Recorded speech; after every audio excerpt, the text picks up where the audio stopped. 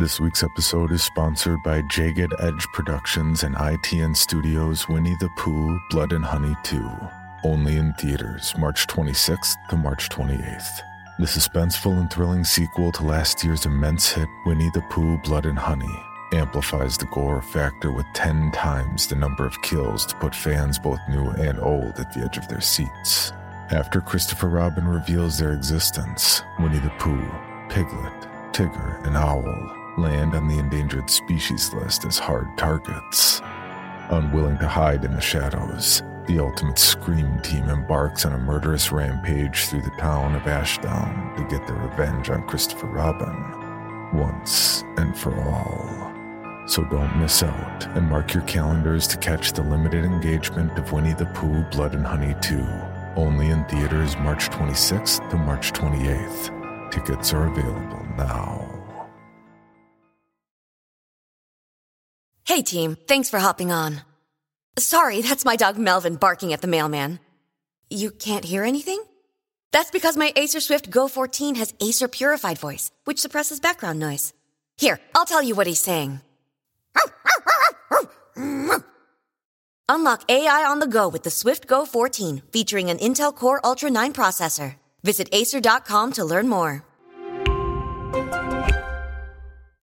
Business. It's all the things that keep this world turning. And behind every one of these companies is a partner helping to keep it all moving. It's why the local flower shop and your favorite pizza joint, the startup and the stadium, hospitals and hotels, banks and restaurants nationwide all choose the advanced network, cybersecurity solutions, and round-the-clock trusted partnership from Comcast Business, the company that powers more businesses than anyone else. Comcast Business, powering possibilities. Restrictions apply. Call or visit ComcastBusiness.com to learn more. This is the Bloody Disgusting Podcast Network. Welcome to Nightlight, a horror movie podcast. I'm one of your hosts, Prince, also known as Head Knights. Alongside me, we got Freddie. Always keeping it spoopy. Always and forever. David still ain't here. Been 3 damn weeks. I think, I don't know what's happening. Is he alive? No, he's doing just fine. I texted him last week. Did the horror version get sacrificed? Did he? Because he's a... No. Oh, I saw it. You're going there. He's going with a trope. Motherfucking trope, everybody. But no, he's doing good. He'll be back on the next one, hopefully. Some crazy shit with his schedule got switched around to where he's not able to make these certain recordings. So he'll be back, though. Don't you worry. Don't you worry your pretty little head. But we are still a group of knights with an absolute love for film and a passion for horror. This is a podcast that takes a different horror film to break down, discuss the ultimate question, why horror? So hit the lights, sit back, and let the darkness envelope you. You can support the show over at patreon.com/goodnightlife. That's not with a what? Okay. Buy a pledge on Patreon. You have access to this show ad-free and as early as Monday with a post show. If you don't have any bucks to toss, don't worry. An episode is released every Friday on most podcast services around the world. Now, brand new month. Last month was like really fucking long. It was 2 months long. Yeah. So last month was 2 months. Weird to say, but fun. We were celebrating Stephen King. So it was great. Fucking awesome. We had so many great things to say with The Shining, Dr. Sleep, two-parters for Dr. Sleep. Absolutely insane. So y'all survived that month. Thank y'all for listening. Absolute blast. We had a great guest as well. We did. Shout out. We definitely did. So it's super great being able to do all this shit. It's a lot of fun. Yes. But with the fact that we did have this month of Stephen King, we missed Hispanic Heritage Month. We were just like, nah, fuck that. We're going back. We're bringing it back for a whole nother month for November. So that's what we decided to do. Why? We brought it back. Because we can. Because we can. Because we can. And Freddie, a lot of folks that don't know, Freddie is Guatemalan. Yes, I am. And David is Salvadorian. So, and I'm actually mixed with Salvadorian as well. So, surprise, surprise. You're going to learn a lot of sides of us this time around. Sí. All of it's going to be in Spanish from here on out. Okay, ahora que vamos a hablar. Most white accent ever. Oh, damn, okay. But no, seriously, this month is actually going to be extremely special. This is our Hispanic Horrors Month. Very excited for this month. Very excited to kick this month off. We were trying to get some guests for this month, and we might have a guest lined up for the end of this month, depending on how things go with our schedules, because things have been a little crazy lately, but we'll see how this all goes. But to kick off this particular month, we're going to be talking about the Shudder exclusive La Llorona. First and foremost, Freddie, thoughts? Man, this movie. So this movie has a little special place in my heart just because it opened a lot of doors for myself, really. La Llorona is actually, I mean, the story itself, La Llorona, is told in a lot of Hispanic countries and stuff like that too. Right. I was just talking to my friend that I was hanging out earlier today, and she was telling me, it's like, oh yeah, the Mexican story is way different than the story you're telling me right now too. I was just about to ask that. Is the story different in those countries? Yes. Okay. I mean, very much so on this one because this is very specific to the tale that they're telling. Right. With genocide and so on. Right. Where the big forefront of the story of this movie is a Guatemalan genocide that happened, and talking about that whole entire storyline with La Llorona, the, I guess, what would you call it? It's not really a story. It's Like a tale? like a fairy tale. Yeah. It's something like you would tell your kids to like, oh, behave, or La Llorona is going to come take you. Right, yeah. Right. And for those who don't know what... Oh my gosh, tongue twister. Yes. La Llorona stands for. It means the weeping woman in Spanish. This is more of a background thing in this movie. Right. And me being Guatemalan, I've always accepted my like identity and my heritage and stuff like that. But this movie really made me research. After I saw this movie, I was like, yo, I'm going to text my sister. It's like, did you know about this? What really went down? Like, is this guy a real person? I even remember this very vividly of me just like asking so many questions to my sister, because my sister's like on that shit. Like, really, she's always on. She's really into history. She's really into just like justice and making sure everything's run well, and knowing history to not have it repeat itself is a big thing. So that's all she studied. So she was a really good resource. She gave me a lot of good links, a lot of good YouTube videos. That's awesome. And I just went through like the history of Guatemala in general. That's awesome. And then we're like looking at like places and how those places were developed and the people who were involved and how like the government came in. And it's just constant like leadership was just all bad, and the person that replaced them was all bad. It's just like, it's still bad today. I was like, yo, what the hell? It's like the general's name was Efren, right? Efren Rios Montt, I believe. Something like that, yeah. Yeah. I could double check too, but yeah, that dude was horrible. Right. That dude was like a scary person.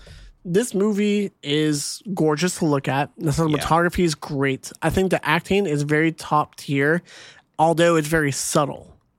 There's not a lot of huge performances, but the little scenes that they have, they absolutely captivate you and your attention, and you're paying attention of what's really going on, even if something's not really happening.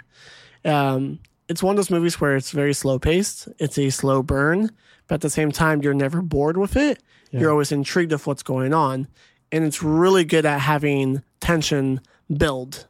Right. And when we talk about some of the scenes, that's like, oh, this is just like a car ride. And then it starts building up on pressure. And it's like, oh, now they have to get out of the car. We'll talk about that. Yeah. They're really good at building up to an event.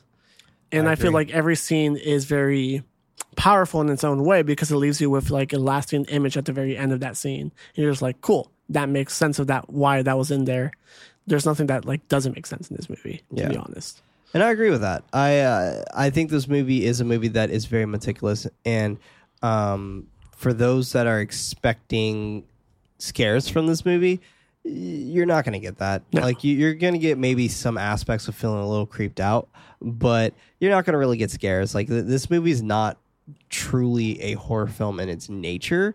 However, it is horrific, the events that go on, and it's also, I find it very important. Like I find this movie to be extremely important. I learned some things that I didn't know, and I've also wanted to take a deeper dive, because I believe like this was called the Silent Holocaust because a lot of people didn't really talk about it or know about it and things like that.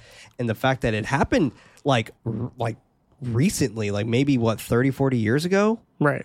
So like the fact that it happened that, I think 40 years ago exactly, 1981.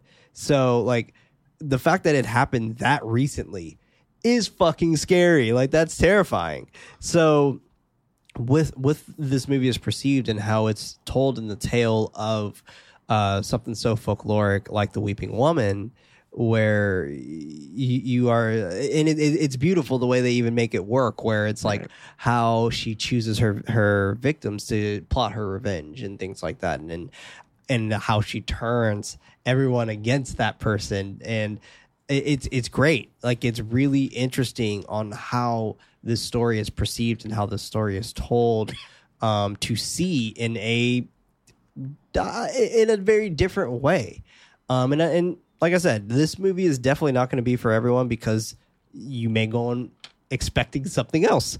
But, you're not going to get like Tigers Are Not Afraid in this. You're not going to get Terrified. You're not going to get those other types of amazing Hispanic horror films from something like this. But you're 100% not going to get the Curse of La Llorona. Right. Like, this is very different compared to that as well. And if you stumbled on this episode thinking that's that movie, I'm sorry. Very different movie that we're talking about. And I'm also not sorry, because that movie's not good. The Curse of La Llorona is not good at all. But it's just fascinating to see how all of this is just pitched, and the way this movie perceives this tale. Very, very immaculate in some ways. So it's a great way to shine a light on a very dark time in history. Very strong writing. Yeah, extremely strong. Great costume design too. Oh yeah, so absolutely incredible. Everyone looks gorgeous. Everyone does look gorgeous in what they're like, wearing. Yeah, I mean, right. They're all great looking people too. You're right. Okay, I know what you mean. I know what you mean. Like, just everything aesthetically looks pleasing in this movie. I agree, and the way everything is placed, like this movie we'll talk about is some scenes. Very meticulous on how it's shot. It's damn near shot like a play, and it's fucking incredible. Like honestly, this movie is gorgeous. Probably one of the most gorgeous movies I've seen. It's so beautiful. So beautiful. But let's go and just jump straight up into this. La Llorona, directed by Jaro Bustamante, released August 6th, 2020. Runtime of 1 hour and 36 minutes. And a no budget, no box office, with a rating of 96% on Rotten Tomatoes. We open to an older woman named Carmen whispering prayers with tears in her eyes. Other women sitting next to her whispering prayers as well. And I already love this. Like, the opening shot is just her centered in the frame, gorgeous. And you're just like, what? What is this? Gorgeous. Like, and they're all holding hands. It feels kind of ritualistic. Like, you kind of don't know what you're going to get yourself into. As the camera moves away, it continues showing a hauntingly spiritual scene of the group of women praying. Then, title card. Cut to an old dictator, Enrique Monteverde, looking out of the window, drinking while being briefed on how to appear in court.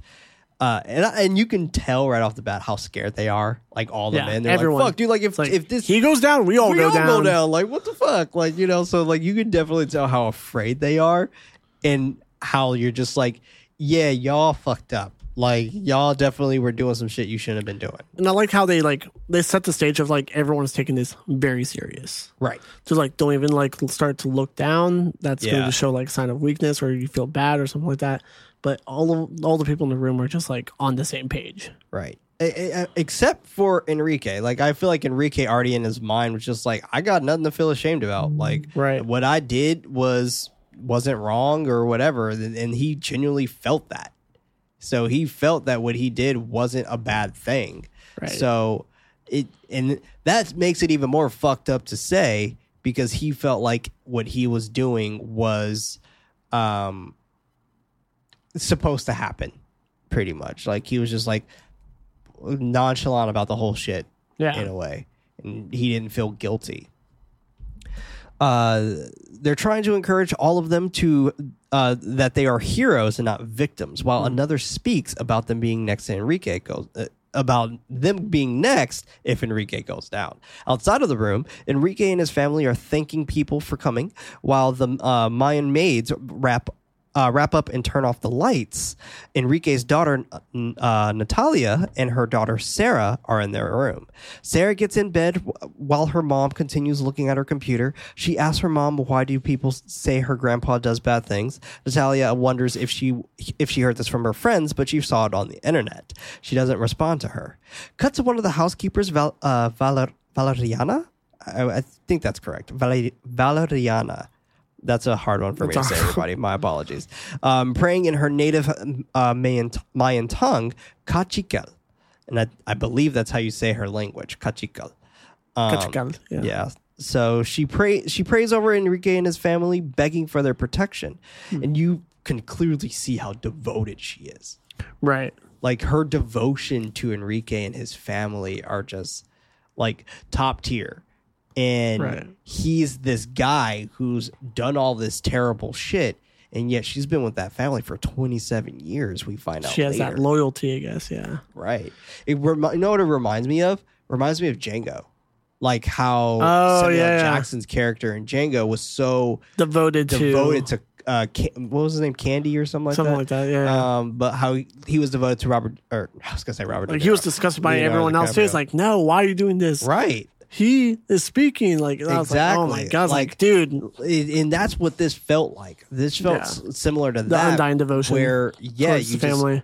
Even if you felt it was wrong, you still had that devotion to that family.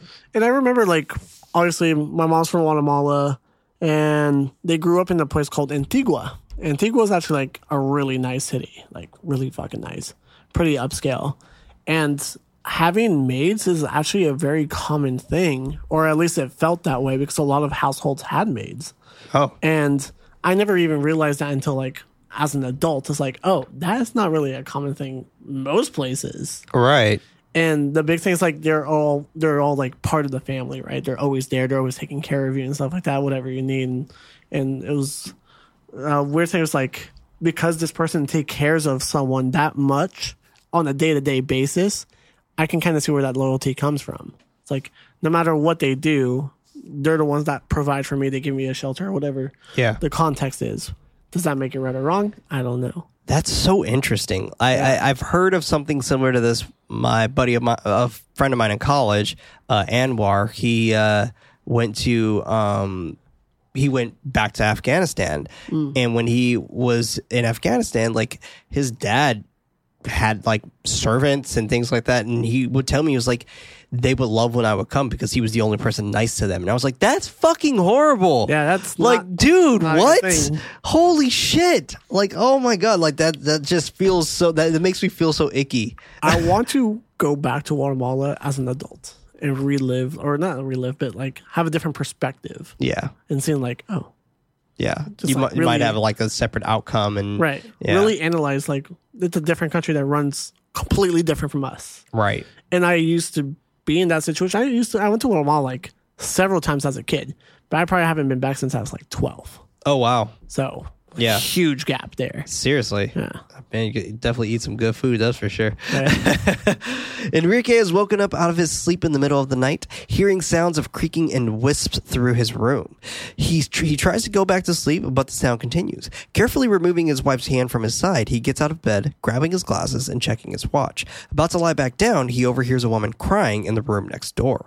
Cautiously going to check it out, he leaves to the closet to grab one of his mini guns. This dude is fucking loaded. Packed. Like, holy shit. Several rifles.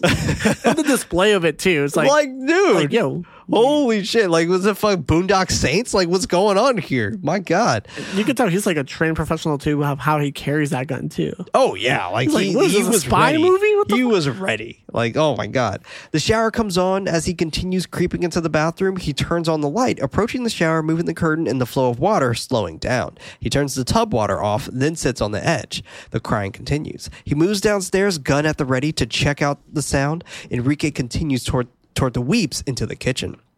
His wife comes into the room. He turns around and immediately shoots at her. He doesn't hit her, but he shoots at her. Jesus Christ. Like, he was ready. Paranoia. Exactly. And I love how quickly this starts. That's this is both good and also the detriment to the rest of the movie. Because this makes it feel like it is going to be a full-on paranormal ghost story. Right. You hear her crying right away. Exactly. It's like, we know what the Llorona is. Exactly. Right. So you're thrown into this with maybe a separate expectation, and the rest of the movie definitely is clearly not going to follow the lead of this. So this is awesome, but at the same time, it is also the detriment to why I think a lot of people, even though a lot of people really enjoyed this movie, but I think a lot of like casual horror film watchers or maybe a horror fan who has never heard of this and wants to turn it on because the poster's actually really fucking creepy. Yeah. With the veil and it looks So like there's good. like a ghost hiding inside the veil. The trailer made it look that way too. I never saw the trailer. So that's another thing. But it kind of leans more towards like the courtroom talk and stuff like that too. Because they showed that inside the trailer. Right. Okay. That makes sense. She screams for the security guard Latona, I want to call her Valerina, Valeriana, coming inside the room trying to wrestle the gun out of his hand. Dude, I'm just like, fuck, this is so dangerous. Yeah. Holy shit, let Latona do this. Wait for him. Like, I get it though. Like, down for the cause. She's she's in it. She's like, fuck it. I'm done. I would take a bullet for this family. Because she's getting choked right now, and it's like intense. Like it's really intense the way she's wrestling this gun away, and he's fighting back. Yeah, he's like I'm not letting go of this gun. It's right, like, and he's who like, you just shot at? Right, your wife. It's scary.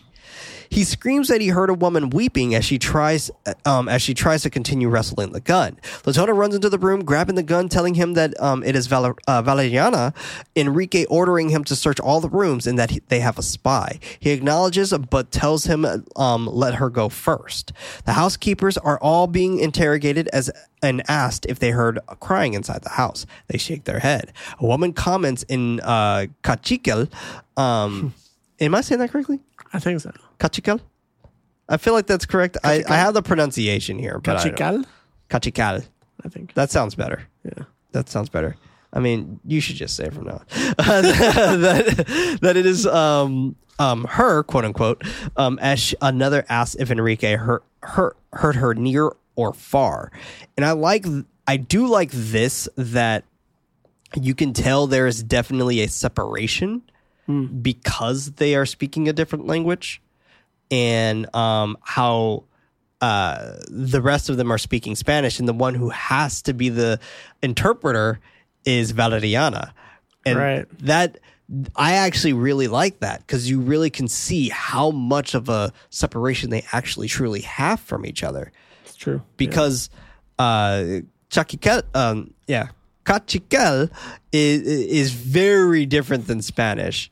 Like it felt like it. Like it's not like Portuguese, where you can kind of pick up a little words Latin, here and there, or Latin rooted, but yeah, it's completely different. Right? Yeah. Even same thing with like Tagalog, right? Like Tagalog is even another language that you can kind of pick up words here and there because of the Spanish undertones and things like that. And I won't talk too much of like where I work, because conflict of interest and stuff like that. But like Sure. every time they need like a Spanish speaker, I'm always there. And then every time they need a Portuguese speaker, they always call me. I'm just like, I don't speak Portuguese. I don't speak Portuguese, and I'll try, but some words I'm just like, I have no idea what you want. What do you want? It's like I can speak Spanish, and hopefully you'll understand me. Yeah, and that will get us closer.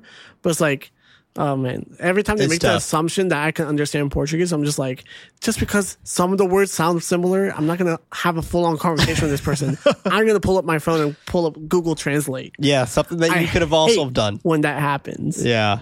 I feel like I have to be more vocal about it, but that's fair. Yeah. You should be. But there's always a separation. Know your value. Know your language. Worth. That's true. Huge. He heard it close to his ear, meaning that she isn't near. Valeriana tells them to shut up, and Natalia asks for an interpretation, but she claims that they said nothing. She comments that Enrique is just getting old. Natalia asking for his gun, Valeriana handing it to her. She hands it to Latona as she tells her father that she can't allow him to have it for everyone else's sake. Next day, Natalia is inspecting the hole while drinking espresso with her mother.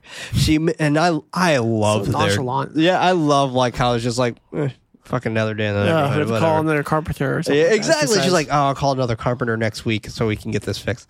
She mentions that they need to call a carpenter while touching the hole. Carmen comments about Enrique losing his mind with all of that has happened. Natalia blaming it on possible Alzheimer, as she jokes that he's good at shooting.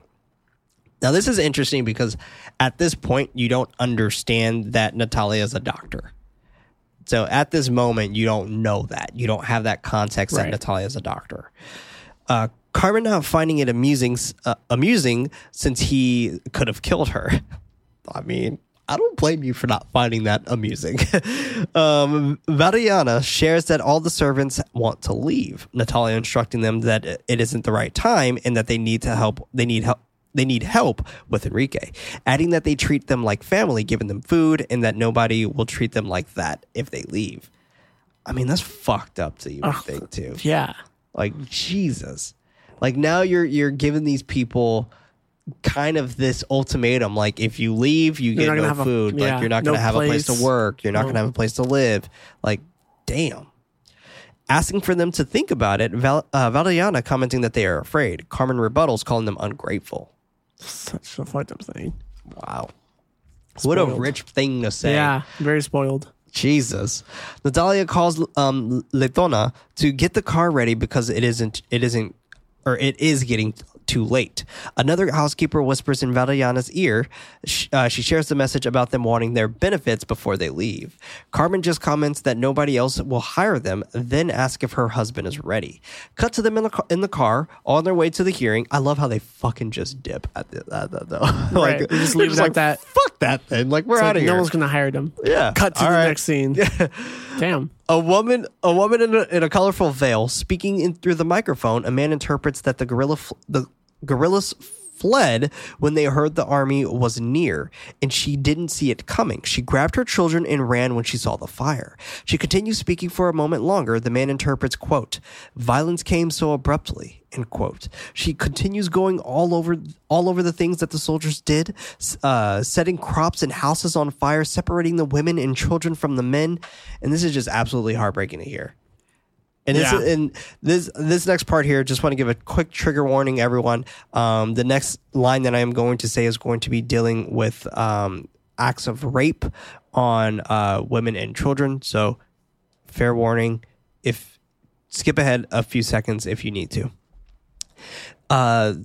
The children and women were raped, and then the killing began. But some managed to run for the mountains. The clouds protecting them from the helicopters, yet there was no food, so they had no choice to go down. The soldiers, I don't know why I always want to say shoulders when I say soldier. Oh my gosh, see, look at that. It's fucking hard.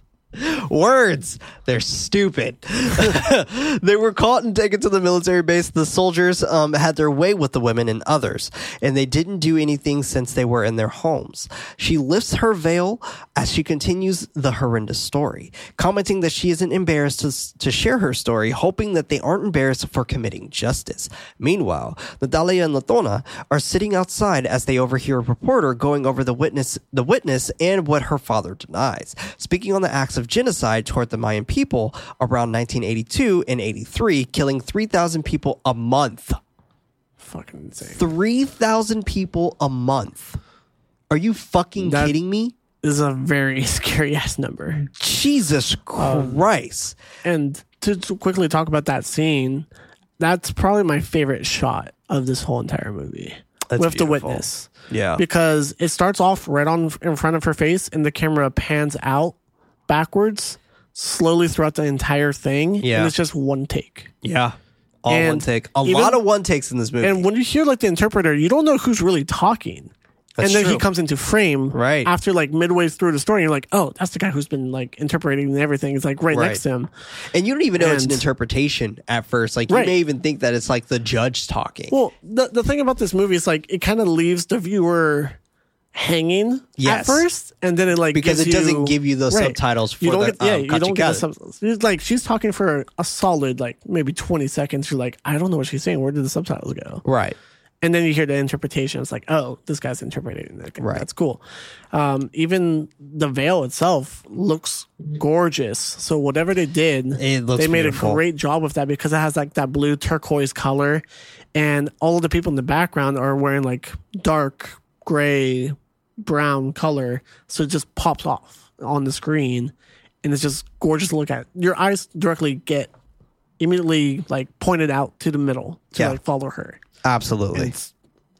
What a beautiful shot. It is. It's an absolute gorgeous shot, and I'm right there with you. And it's I I had a couple of facts up here for the horrible things that have happened, where the main aspect of it, the military carried out 626 massacres against the Mayan people, and that is only ones that were actually noted, because there were massacres, forced disappearances, torture, and summary executions of guerrillas, and especially civilian collaborators at the hands of security forces had been widespread since 1965 and was a long-standing policy of the military regime, which U.S. officials were aware of. Of course. Damn. Fucking course they were. Jesus Christ. Over 200,000 children had lost at least one parent in the war. Wow. Jesus. That is horrible. And this whole scene is really haunting because of the true aspects behind it. Right. Having the direct witness has the one telling the story too. It's like, this is what happened to me personally, not telling like what happened to other people's like haunting. Right. This was like, my story. It's like, yo, like we escaped. We climbed up this mountain, but there was no food. So when we went to get food, I got caught. Yeah. And then this is what happened next. Right. It's like, damn. Yeah. One thing to also note as well that may seem a little confusing, this movie is present day. It's supposed to be present day, but yet they're talking about events that happened in the 80s. Yeah. So that's one thing that may seem a little confusing in the beginning. They get up to go inside, walking past a reporter as she continues speaking. Enrique is on the stand, his lawyer sharing that he didn't propose, sign, or order the Guatemalan army to attack a specific race, ethnic group, or religious group. This being the reason that there was no considered genocide. He gives the floor to Enrique. Enrique admits how important the trial is, but demands respect on Guatemala. His intention was to create a national identity. Someone from the crowd interrupts, calling him a murderer. Rightfully so. Enrique pleads not guilty, claiming that he doesn't understand what he's even being accused of. The judge reminds him that there were witness testimonies and official documents that were presented, which considered the Mayan exil people to be enemies. 38% of the victims were under 12. As she is going over the evidence, Carmen whispers to Natalia in the crowd. She looks over at the Mayan women in their veils. Enrique is found guilty on genocide. Jesus. Yeah. Everyone clapping and cheering, reporters jamming microphones in his face. He's being wheeled out in his wheelchair. He's coughing and having an actual attack. Natalia screaming to get him to a hospital.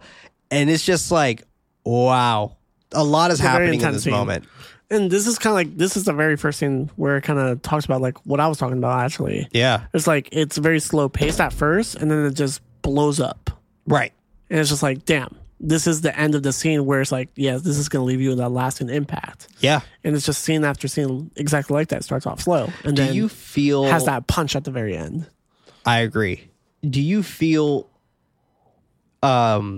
empathy for him in this moment? To be honest, I don't either. Especially the second time watched him, like I already know everything you've done. Yeah, I know the ending, so I'm like, nah. Right. Yeah, like, I feel zero. Me, I'm thinking like, him. why is this happening now and not years prior?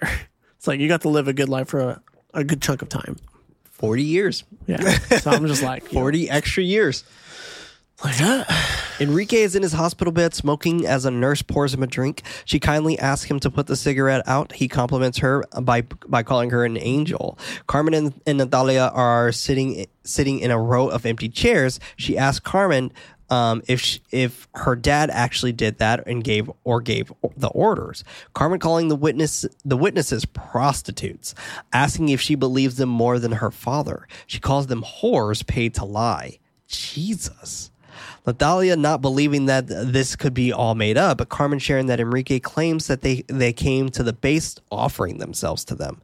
And the generals kindly offered them cleaning jobs, but the low-rank soldiers used them as sex objects. Not saying that's not true, but I'm pretty sure the generals had their way with them as well. Oh, I'm sure.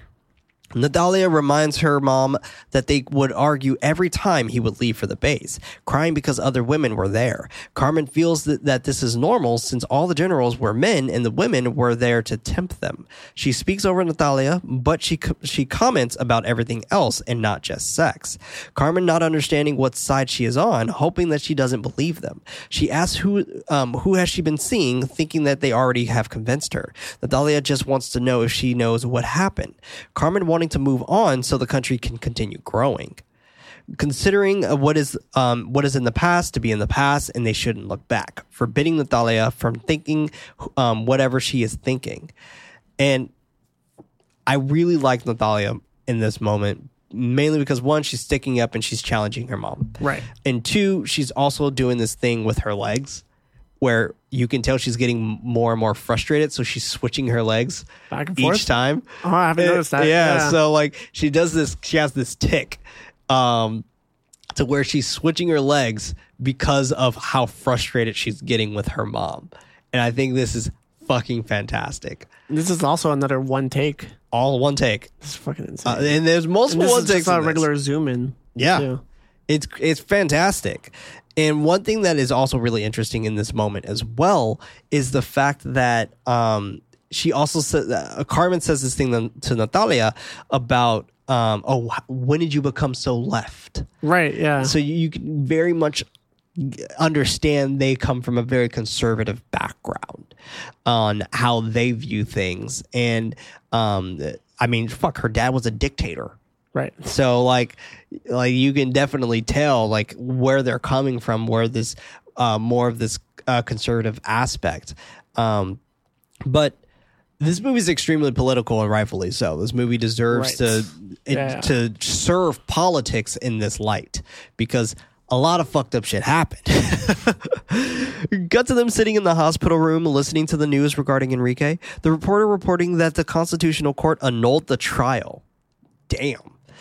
Representatives from the private sector praised the decision with which insists that there is no evidence proving that there was genocide. Commenting that Enrique could be released this afternoon, the crowd cheers. She continues that the news has been reacted negatively from the Mayan people, pointing to the corruption and impunity problems inside of Guatemala. They are outside walking through the crowd of reporters, one specifically trying to get an interview with Natalia. And this is when you find out she's a doctor. Because the reporter says, I want to get an interview with the doctor. And he starts talking to Natalia from behind the gate. The lawyer doesn't want her to speak at this time, asking for them to close the gate and not allow her in. The woman calls out to Natalia, bringing up her daughter's father, asking how long has he been missing. This was weird. Yeah, they don't really bring this up that often, too, in the movie. Well, they bring it up a lot, actually. Like, the fact that... I guess, yeah. But they don't expand on it. Yeah. That's what I wanted to say. We only get that... glimpses. Moment with her later with Alma. When she's speaking to Alma about her husband. Or her... I don't even know it was her husband. I just think it was a fling. And they just talked about like the personality. That's true. Behind it. And I didn't understand why we brought him up so often. And I guess that will be the only reason why, is so she can have this moment with Alma where it's like a little bit of a connection. It could be. Yeah. I don't know. It just felt odd that everyone cared about this guy.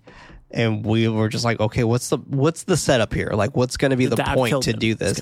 Right, that's what it felt like. It felt like the dad was the killer all along, or like maybe Enrique killed him or ordered him to die or something like that.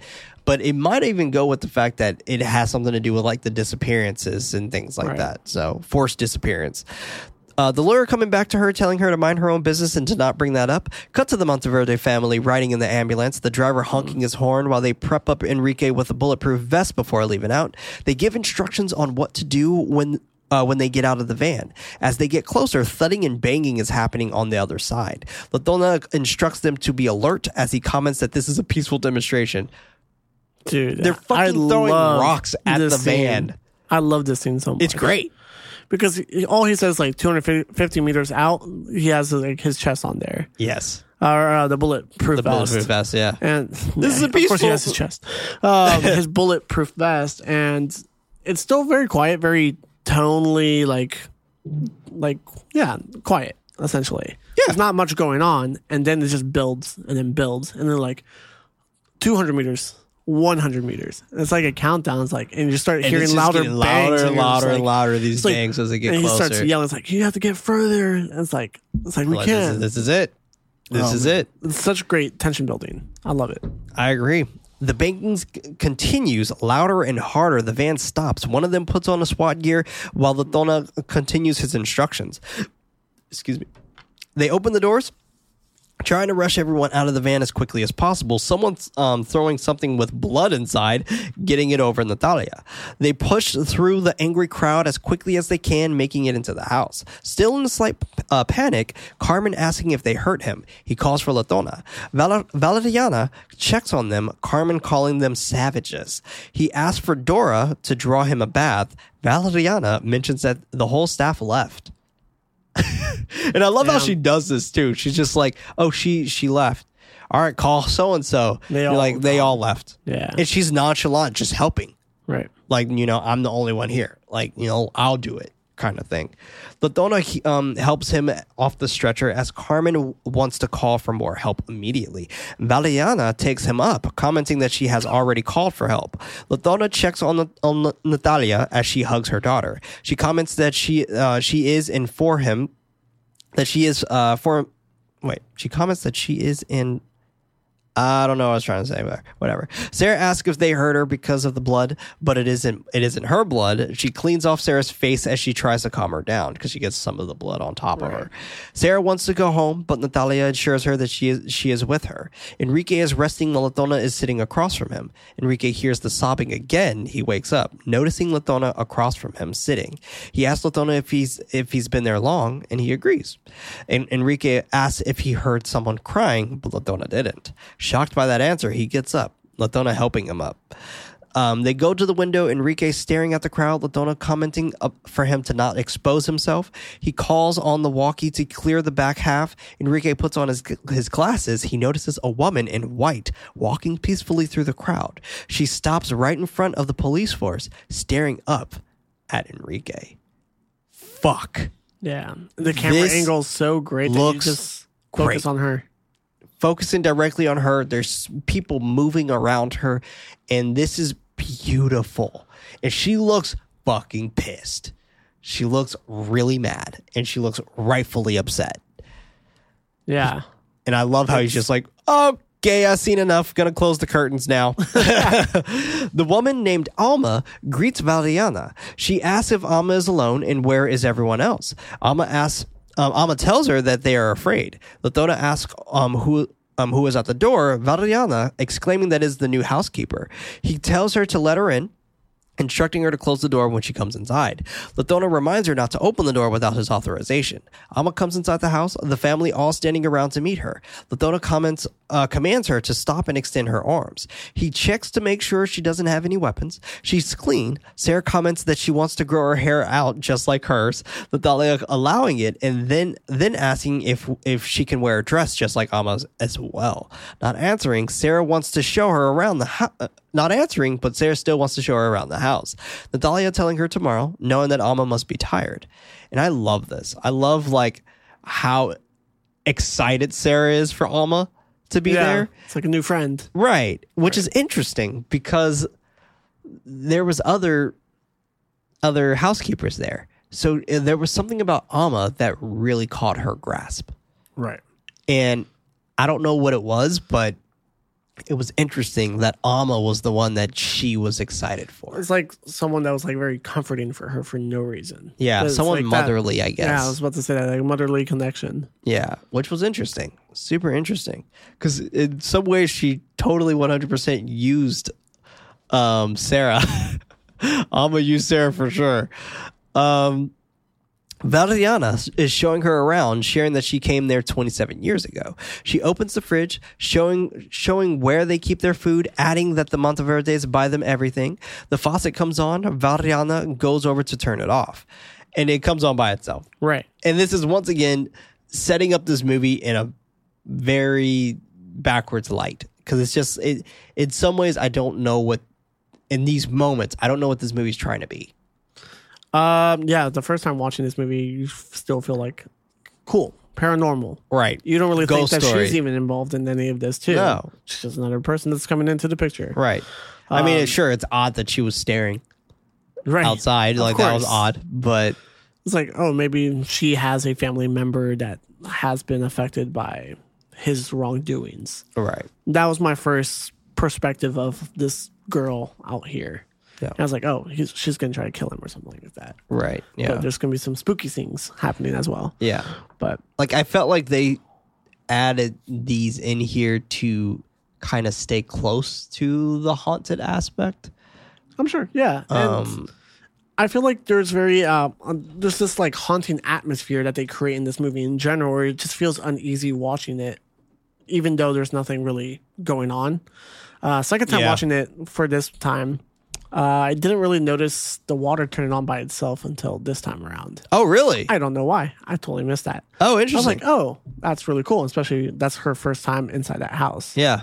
And even Variana is like hella confused. She's like, and she like turns it off and she's like, okay. Maybe I didn't pay too much Back to attention.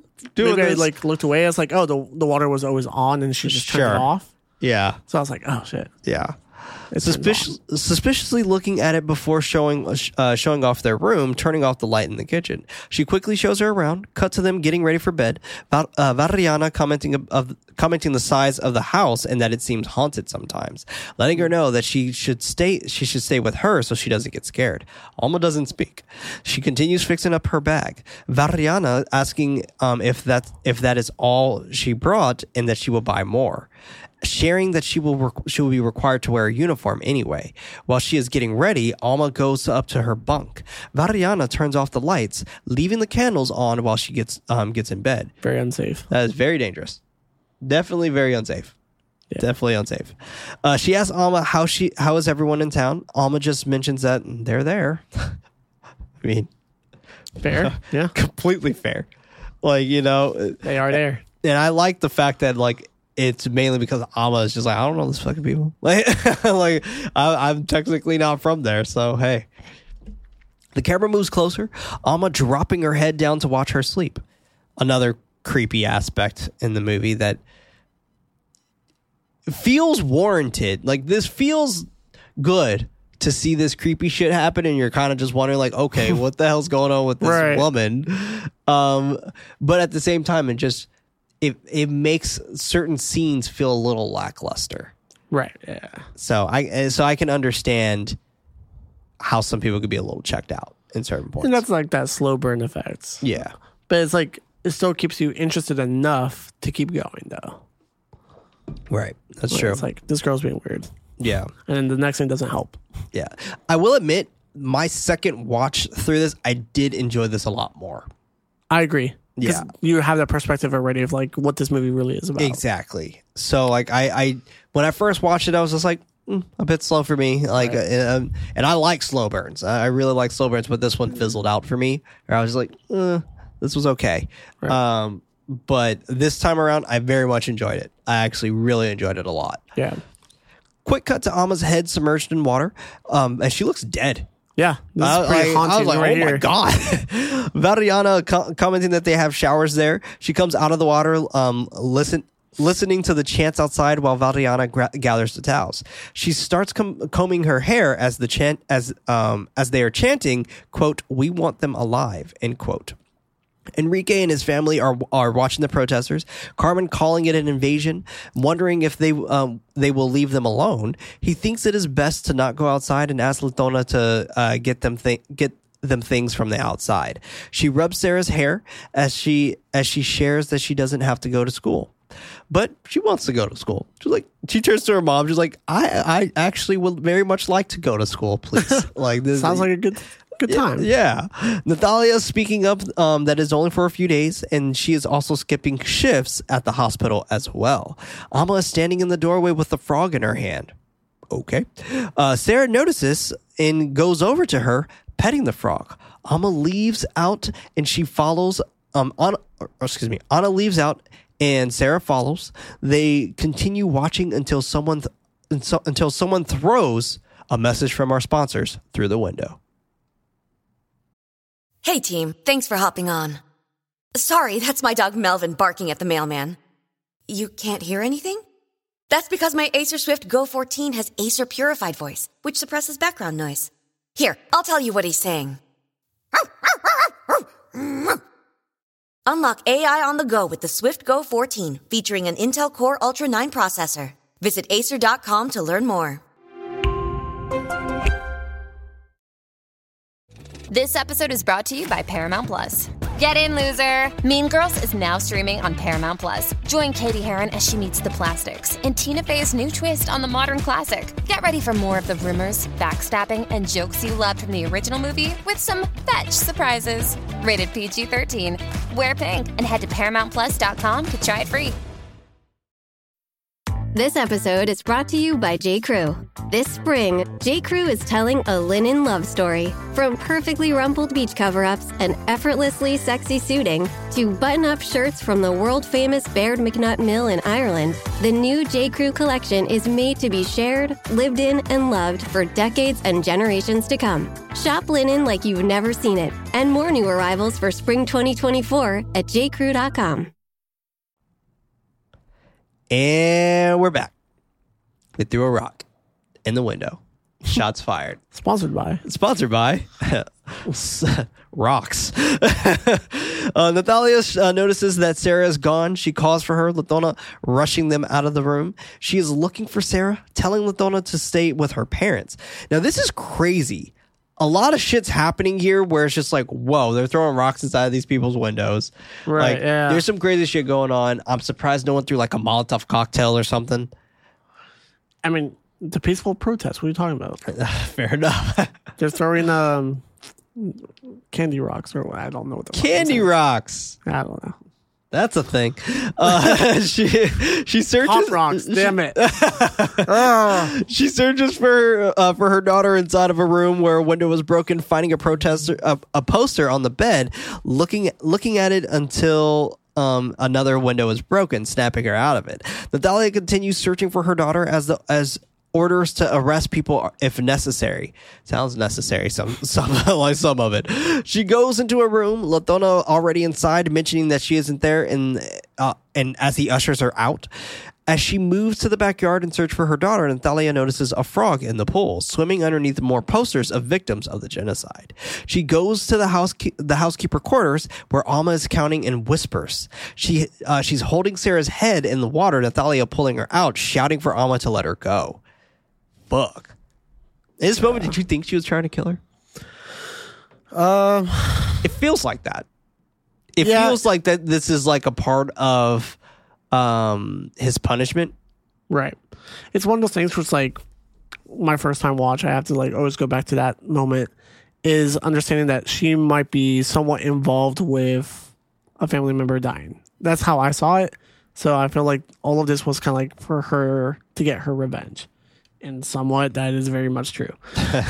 And very true. But I never thought as her as the person as La Llorona. Sure. Until, we'll get into it. Until we get to it, yeah. Sarah's upset that she didn't allow her to stay longer. She's like, I was almost 21. She mentions that Alma is teaching her to hold her breath, and they are going to practice in the pool later. And I'm just like, damn, by holding my daughter's head underwater, that's how you're teaching my daughter? Natalia takes her out of there, yelling that she was looking for her. Valiana comes into the room, telling Alma that she needs to come help her clean up. While the protest continues, Enrique peers over his balcony. Carmen comes out yelling that he shouldn't be there because it is dangerous. He continues looking over for a moment, then heads back inside. She watches Alma take out the posters from the pool, and you could tell, like, her uniform is slightly more tight-fitting. She's bent over the pool, and you can kind of see a little bit as to why Enrique was staring for so long. Right. Now, it does feel like he's staring, trying to, like, figure this person out in some ways. Like, it doesn't feel sexual, but you can tell that's how Carmen saw it, where it's just like, okay, like I can see your ass. Yeah, she does not have a happy face when she like looks at her while Carmen she's still is cleaning like up the papers. Completely down for her man until she's not. Right.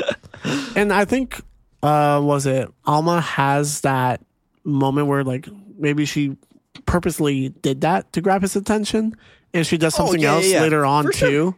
Sure. That like really grabs his attention later. And it's one of those things like, I know that you see me like this. Yeah. Because I've seen what you've done. Right. Right. Alma eventually looking at her do so before... Alma eventually looking at her before she heads back inside, commenting about the protesters driving her crazy. Natalia and Sarah are getting ready for bed. She tells her mom about Alma sharing a fact of where she's from, there being a lot of water and plants growing fast. Natalia asks if she likes Alma. Sarah nods, sharing that she has 2 kids. Natalia, thinking her to be young, commenting that natives have children faster. Okay, like what the fuck is that supposed to mean? Right. Like, okay. Okay. Asking where does she leave her son and daughter when she is working there. Sarah nonchalantly comments that they are already dead before leaving out of the bathroom. Fuck. Natalia is in shock. Cut to Enrique smoking a cigarette by the window while Carmen lays awake in bed. He hears someone splashing in his pool. Putting out the cigarette, he goes to check it out. While slowly and cautiously moving through the halls, he looks out to see Alma swimming in the pool. She slowly emerges out of the water with her clothes on. Enrique moving out of view as she comes inside the house. He hides, but continues keeping an eye on her and following her as she continues down the hall.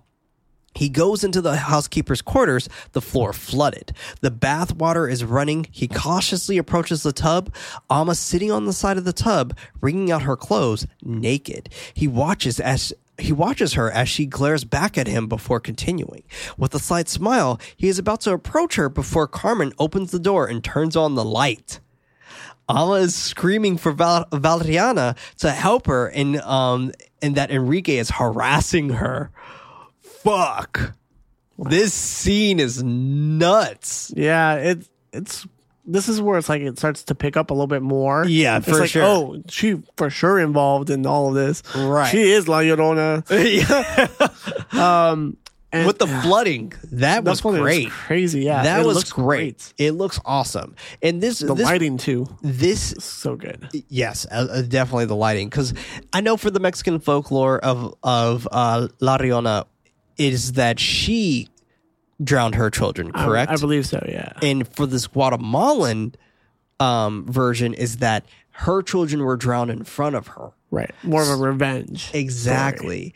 And this moment when she's wringing out her clothes, this is a very interesting moment to me, because when she's wringing out her clothes, she's constantly wringing it out. It's like it never gets wrung out. Right. Like water is still coming out of it. And it sounds like the bathtub is on, but I truly think it's actually the ongoing wringing of the dress. And it feels like that, like how her children are just drowning. And like the water is constant, and it's never leaving their lungs, and that's what this felt like. So that's pretty good. I like that. Yeah, she stares at her husband as he has an erection, and he begins wheezing, and I'm just like, Carmen in this moment, she was like, I hope you fucking die. Like she staring at him like she just leaves. Mariana telling him to get out of there while calling for Latona. Carmen ashamed, she just leaves. Latona, Natalia, and Sarah look over. Natalia also ashamed at him. Latona telling him to go as Valeriana continues asking him to leave. The women are sitting on the stairs. Enrique wheezing as Latona tries to help him up the stairs. This is my favorite shot.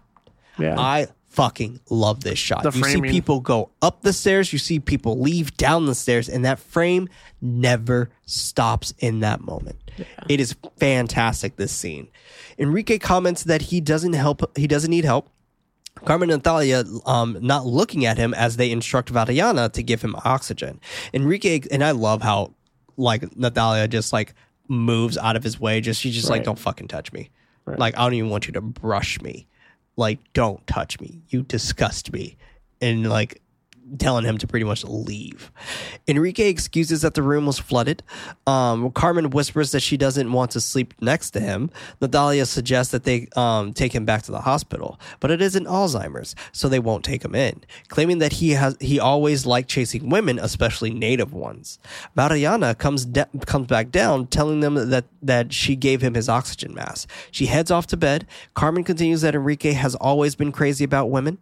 Natalia not wanting her to let it get to her, but Carmen never thought she would continue dealing with this at her age. She places her head on her mom's shoulders, suggesting that she should get some rest so she doesn't get sick, instructing the same to Sarah. Sarah asks if Grandpa did something to Alma, Natalia commanding her to go back to bed. She gets up, kissing her mom and grandma goodnight. Carmen excuses herself to go get some water, and Natalia left holding herself on the stairs.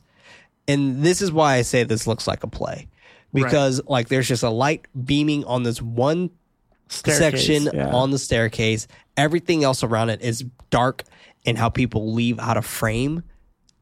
So magnificent. It's so good. And it's one of those things where it's like, it's also one take. And you just like, these actors killed it. They got range, dog. Yeah. Like, it's crazy. Like, you can't mess up. Or it's like, I don't know how many times they would have to do this shot, but like, they nailed it. Yeah. It's spot on, and it just feels like you're part of the moment rather than you're watching something. Right. Absolutely. Valiana and Alma are lighting some candles. Natalia knocks on the door. She apologizes for her father, asking her to understand that he's under stress, promising that it won't happen again. Carmen coming beside her, demanding Alma to not wear her uniform anymore because it is too tight. Natalia bids them goodnight, closing the door behind her. Nowadays, Natalia is performing a checkup on her dad, asking him to open his shirt. He opens it. She checks his breathing, noticing that he has bronchitis and they must treat his breathing deficiency. Enrique claims that they can't leave with the protesters outside. She demands that he apologizes to Alma in the meantime, thinking of the scandals if she chooses to report him. Alma is picking up some dishes, listening to their conversation from afar. And this motherfucker's over here trying to blame it on sleepwalking. Right. He's just like, what are you talking about, dude? Like, no. Fuck you. No, you knew exactly what you were doing. You were going to literally approach this woman. Right. Like, she even says, like, you've never sleepwalked. Right. It's like, nah.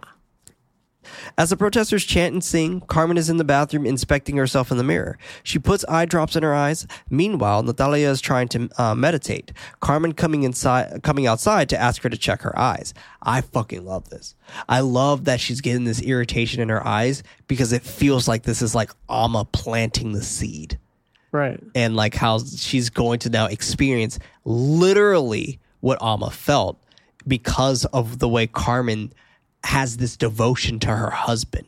Right. Yeah. She's That's like, true. I'm going to show you exactly who this person is, and you're going to live exactly what I lived through. She believes it to be pink eye, Carmen thinking her room to be too humid, asking if she finds Enrique showing up with Valeriana one day, sharing that she was little, but Valeriana was also a child, barely older than Sarah, knowing that good deeds aren't coming from him. Natalia asks, wait a second though, this is interesting, because Valeriana says that she's been there for 27 years. Valeriana looks like she's 50, maybe late 50s. Sure. 27 years and she was supposed to come there as a child, barely older than Sarah. Sarah looks like she's what, maybe 11, 12? That's fair, yeah. So, that math ain't added up to me. Natalia asks if she is trying to tell her something. Or she asks, what is she trying to tell her? Carmen thinks that Variana is her half-sister. Natalia not believing it, exclaiming her to relax. And I love this. She's like, Mama, like, shut up. Like, yeah. Carmen thought she was over it, but she can't stop thinking about it. But yet she doesn't know what she would do without Variana.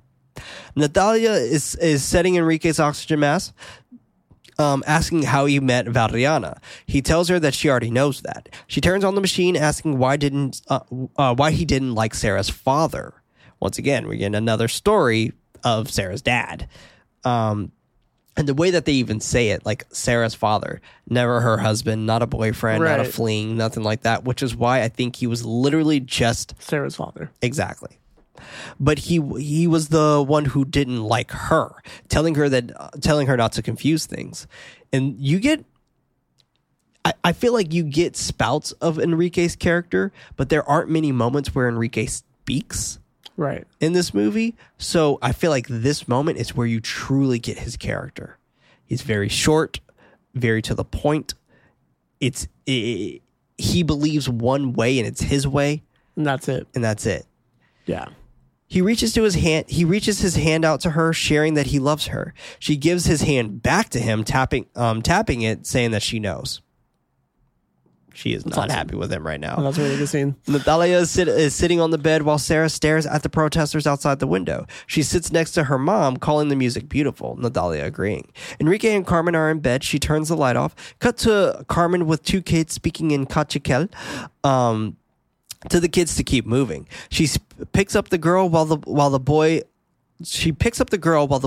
holds her hand and they run. And I didn't say this earlier, but Sarah gives context that Alma had a boy and a girl.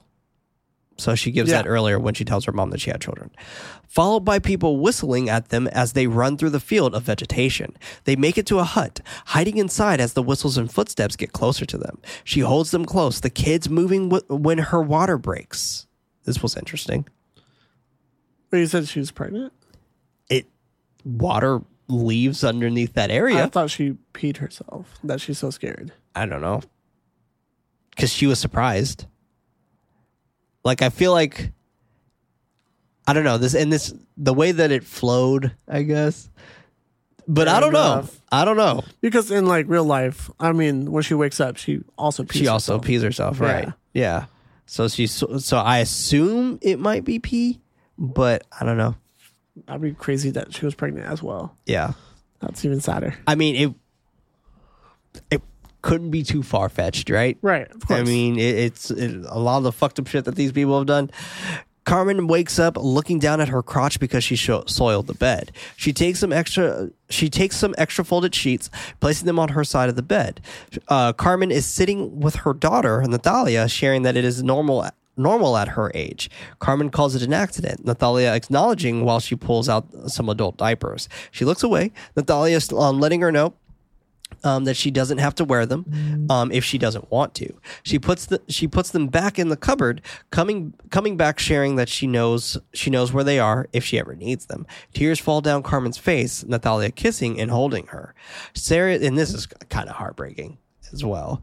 Sarah is holding her breath in the pool as Alma counts at the foot of the pool. She starts struggling as Alma continues to count until she is pulled out of the water. Alma and Sarah are looking out of the window at the crowd. Sarah is looking at a picture, not believing it to be someone that is also standing in the crowd currently. Alma telling her to look again, sure that it is him. Sarah confirms that it is him. And this is interesting here because we actually get moments that Alma actually speaks Spanish. And this was kind of surprising. Where she made it seem like in the beginning that she doesn't speak Spanish. Right. And I love that she chose only Natalia and Sarah to speak Spanish to. Fucking fantastic. Natalia comes into the room asking her what she is doing and not play around. Sarah shares that they aren't playing. Natalia asks for Alma to take her somewhere else. She's cleaning up the posters, looking at an image of a man that is in the crowd staring back up at her. So good. It's fucking great. And the way they like framed the shot too, everyone's eyes are looking in one direction. He's the only one that's looking up. So your immediate attention as like the audience, you only look at him. Yeah. That's true.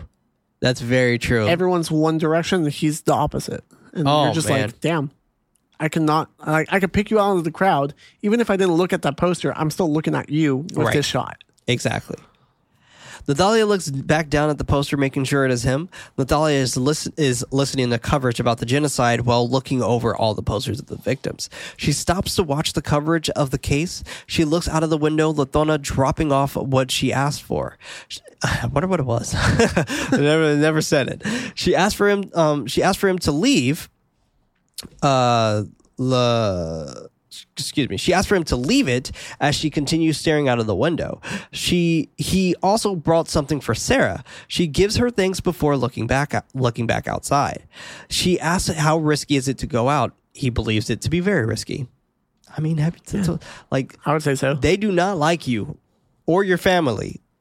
Like, they really don't like your daddy, but they're holding up pictures of their family that gone missing. Exactly. She comments that being there is making her sick. He understands. She asks if he knows about Sarah's father, finding it odd that he disappeared. There we go again. Llorona doesn't have any info on that, nobody knowing what he was involved in. And I was at this point, I forgot, but I was like, damn, does this dude not have a name? Like, it's always Sarah's father. They never say his name. They do say it eventually, but it's just like, goddamn. Fuck, who is this fucking mystery man? Who's this guy? And is he La Llorona? I mean, shit. But, it's interesting here because this is where you get the context of, okay, he worked with them. So, because it kind of felt like Natalia and Llorona had something going on.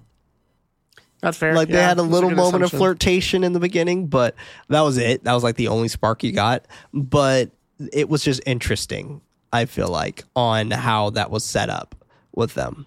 But I don't know. So we get that context of like, oh, okay, this dude used to work for your dad. Got Basically, it. Yeah. So I truly think what happened is when Enrique said that he was the one who didn't like you to Natalia, I think he ordered him to get killed. I agree. Yeah. Yeah, like, that's the only thing that makes sense to me. Her father, for sure, is the reason why he's gone. Yeah. Like, it has to be, right? For whatever the reason was, for sure, he's the dude that made it happen. That's like some mafia type shit. Yeah. Like, you look at my daughter the wrong way, yeah, I will fucking kill you. Like, you know, take your shoes off in my house. Right, exactly. It's crazy. He thinks it is best for her to stay away from those issues. He excuses himself. Sarah's playing checkers with Alma, them having a good time while Carmen and Enrique are arguing behind them. She slaps him and walks off. And it looked like he spit on her. But I don't know. Like it looks like the motion of like someone going to spit. Oh, for sure. He spits on her. He spits on her first, and then she slaps him. Right.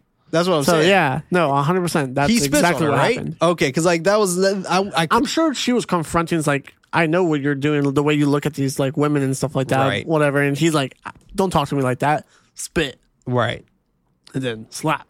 Damn, and that mark on his face, well deserved. Yeah, definitely well deserved. Still needs more. But he cut to him checking on his bruise in a mirror. Natalia looking at him as he applies ointment. She asks if he needs help. He claims that he doesn't. She's like, all right, that's enough for me. I'm out of there.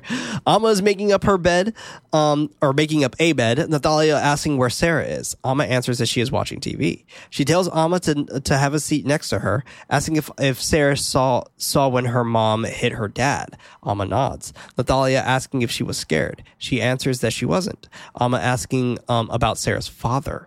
So this is the last official context of the dad here. Natalia wonders if Sarah talked to her about him, but Sarah wants to know how and where he is. Alma shares that her husband was skinny and he laughed a lot. Natalia asks where he is, but Alma doesn't know. Natalia thinking that he left her, but Alma claims that he didn't. Wondering the same for Sarah's dad with her. Natalia doesn't know. Alma excuses herself. Natalia sharing that his name is Carlos. And that he also laughed a lot. Yeah, he did. Yeah, the whole context is there. Both dead. They're like empathizing, or they're like having this connection with each other. Right. So like we're in the same boat. Exactly. Back to Carmen's horrible dream, her being pulled out of the hut by her hair, her two kids screaming as they're being carried away. The hut is now on fire, shots firing in the background. Carmen wakes up to real gunshots and explosion outside. She turns on the light, face beating with sweat as she tries to catch her breath and hold back tears. She can't hold it in, silently sobbing. Alma is going full grudge in the middle of the floor, though. That's true. Sarah blowing a hair dryer on her face as they repeat words in Spanish and cachical. 7 days. Dude. She's just sitting there with her hair over her face, and it looks creepy as fuck. And see, this is, and you just see the hairdryer. Nope, not my house, little bitch. So, like, that's what I'm saying. Where a lot of the stuff that happens in this film, this just feels like they're sprinkling in these horror elements to sprinkle them in. Right. Like it doesn't feel warranted for some of the story aspect. I think it does in some type of way where it's like you're supposed to feel uneasy watching this because the story itself is horrific. So you should not have some downtime. Right. No, that's fair. Like that makes sense, but the way it kind of discontinues that with Sarah coming in and being the one that like, oh, it's actually a hairdryer. Right. Like I would have loved for her to just be creepy. Right. And just like sitting on the floor as a break. And then just standing up. It is for a little bit of a break, but yeah, you get that almost immediately. And it's one of those things where I was saying, it's like, it leaves you hanging as a viewer. It's like, oh, what am I watching? Oh, we're back in. Yeah. Yeah. It's like, here's the answer. Yeah. Enrique calls for Variana, Alma glaring back at him. Variana runs into the room. He mentions the wall is killing him.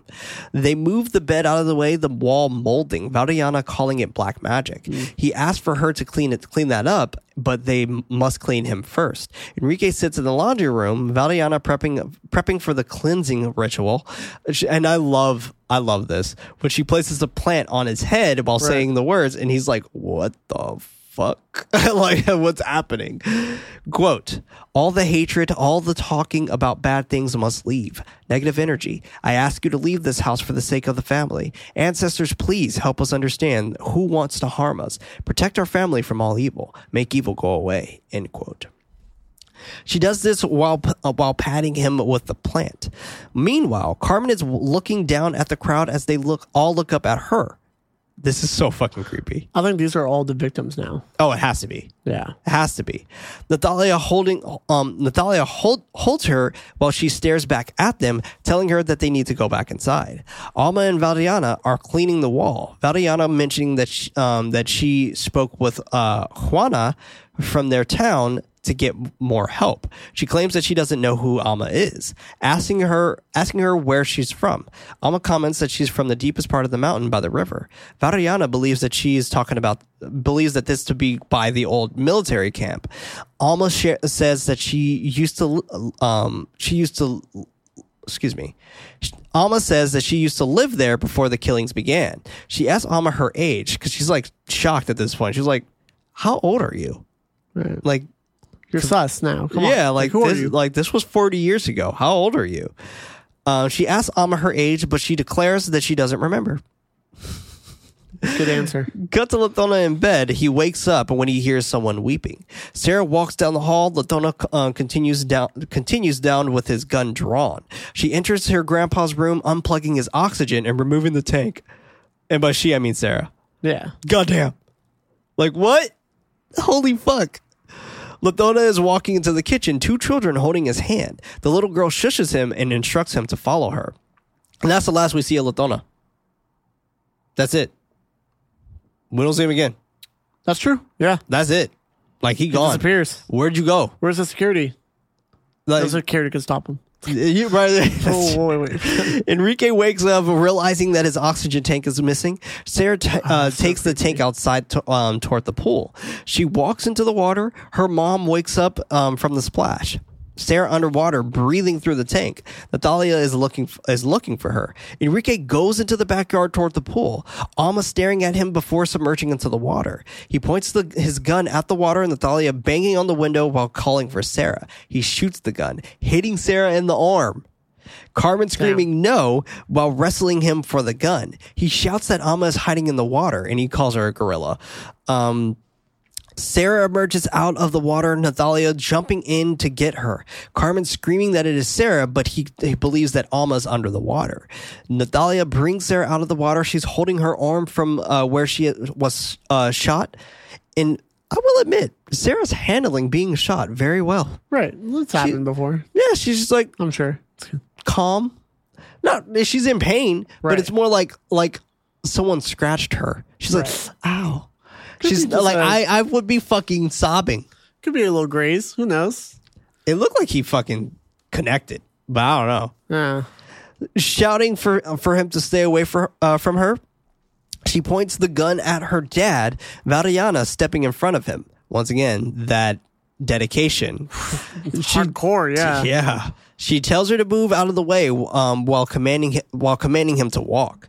Cut to them holding and sedating Enrique. Cut to them holding and sedating Enrique.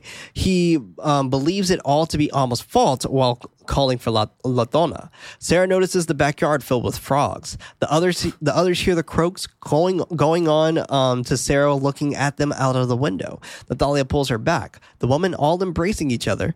Variana points out the children standing in the shadows. The others wondering how they got past security. She mentions that the guards can't hold them. The weeping wails of Alma ring out. Sarah mentioning that she's known Enrique for a long time.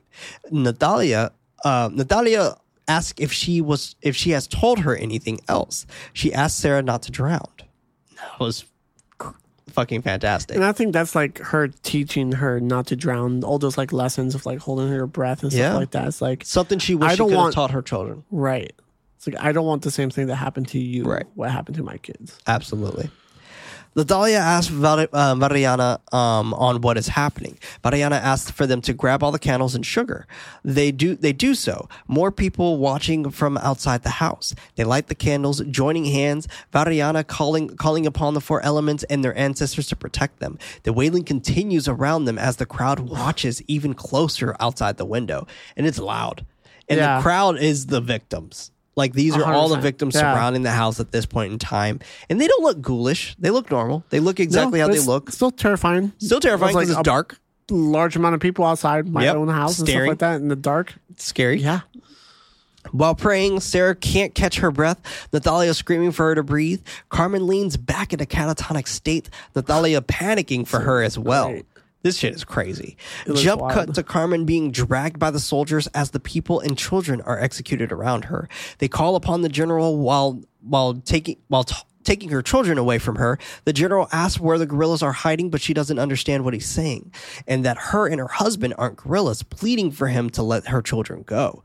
He gives her an ultimatum. If she doesn't tell him, then he will drown her kids. She shouts that she doesn't know as they drown her children. He holds the gun to her head, exposing that it was in fact Enrique holding the gun to her. Shot fired, Alma is lying with a bullet hole in her head as Carmen looks at her, then back at her sadistic husband. She chokes him until he dies. Back to reality, Carmen actually choking him to death. And this was great. This was so great. And I like how everyone's just watching and not being any, like, they're not stopping her. No, they're just holding each other, like, knowing like this needs to be done. And the movie does a really great thing of just transitioning that very quickly, and although it's a very intense scene, it doesn't stay there long. Right. Definitely doesn't. They're at the funeral. The horns sound as everyone gives their condolences one by one. Afterwards, one of the generals goes to the bathroom. While using the urinal, he overhears the weeping. Looking around, nobody else hears it, and they all leave. The urinals begin to flood. He runs out, leaving us with Alma's cries for her children. Then, credits. Man, this movie is definitely good. Like, I think this movie is really good. Like I said, it is slow. This movie's not fast at all. But like it's slow, but it does ramp up in moments that are very, very necessary, in my opinion. I agree.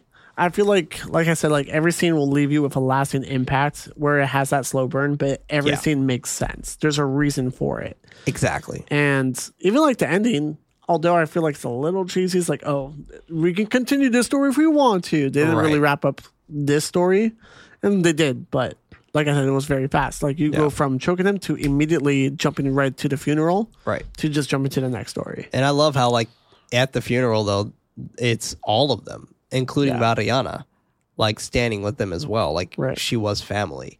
So it's interesting that also too, none of them are crying. No, none of them are and obviously grieve the way you grieve, but it's just fascinating. Yeah. It's just super fascinating.